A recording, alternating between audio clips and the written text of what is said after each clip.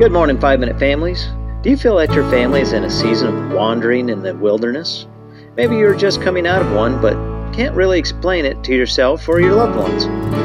Whichever is the case, please join us as we discuss comfort in the wilderness today. The sermon at our church this past Sunday was about the comfort of God using Isaiah 40 as its scriptural foundation.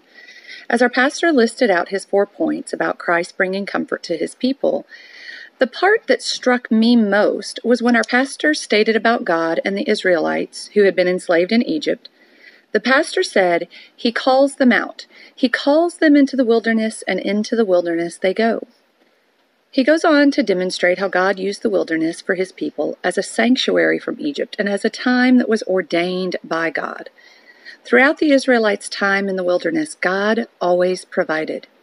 Our pastor listed 5 things off in quick succession, and we would like to take a bit longer on each one of them for you, our 5-Minute Families, who may be experiencing your own wilderness. Remember, even in the wilderness, God provides. For 40 years, despite their disobedience, the Israelites were fed, led, watered, taught, and given a steward. Manna and quail, pillars of fire and cloud, water from a rock twice, the 10 Commandments, and Moses as their leader. Some of us play Monday morning quarterback with family decisions we should have made. And just like the Israelites who were too scared to face the giants and thus had to wander in the wilderness for 40 years, we often see that we made a wrong turn, even when prompted by God to do otherwise. So whether you're on your own making of circumstances surrounding you, 5-Minute Families, here is a reminder of what God is giving you in your time in the wilderness. He will get you fed. You may be struggling to make ends meet. Swallow your pride and call the church and ask for help. Call the school and ask about different programs available. And keep working hard every day. Just like the manna, the Israelites had to go out each day, except on the Sabbath, to gather their food. You may have to work every day to put food on the table, but remember, that job is there because God is providing. Folks are donating to the church, and the government has programs for a reason. He will lead you. God led the Israelites through the wilderness with a pillar of fire at night and a pillar of cloud during the day. Today, we have His Word. I'm not talking here about the details of theology and daily living. We're talking about the 6 clear things God lists in His Word as being His will for you and your family's life. As we have referenced in a 5-minute devotional before, John MacArthur summarizes them this way. If you're saved, Spirit-filled, sanctified, submissive, suffering, and thankful, do whatever you want.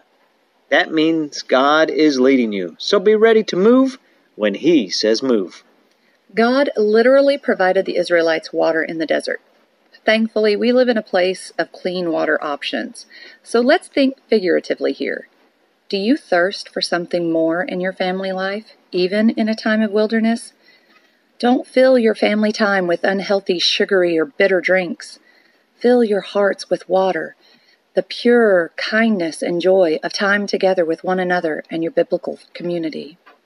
Now, back into Scripture. Interesting how family life keeps coming back to time in Scripture. Just as God gave the Israelites the 10 Commandments, we must take the time to study, meditate, pray, and learn. Plan time in God's Word, or it will not happen. Just as the Israelites were given Moses as their leader, along with a group of other men of leadership, in our time of being in the wilderness, we must realize that we are still to listen to our authorities. I once heard a missionary who returned from a communist country talk about how moved he was by the Christian church praying fervently for their leaders. Not that they would be harmed or removed from office, but that they would come to know the Lord, and that no matter what, they would make God-honoring decisions while still in office. Are you praying for your church leaders, town leaders, country leaders, whether you agree with them or not? Remember that God is always providing for you and your family. Take some time, if you are in the wilderness, to see His provisions and comforts all around you. Be blessed.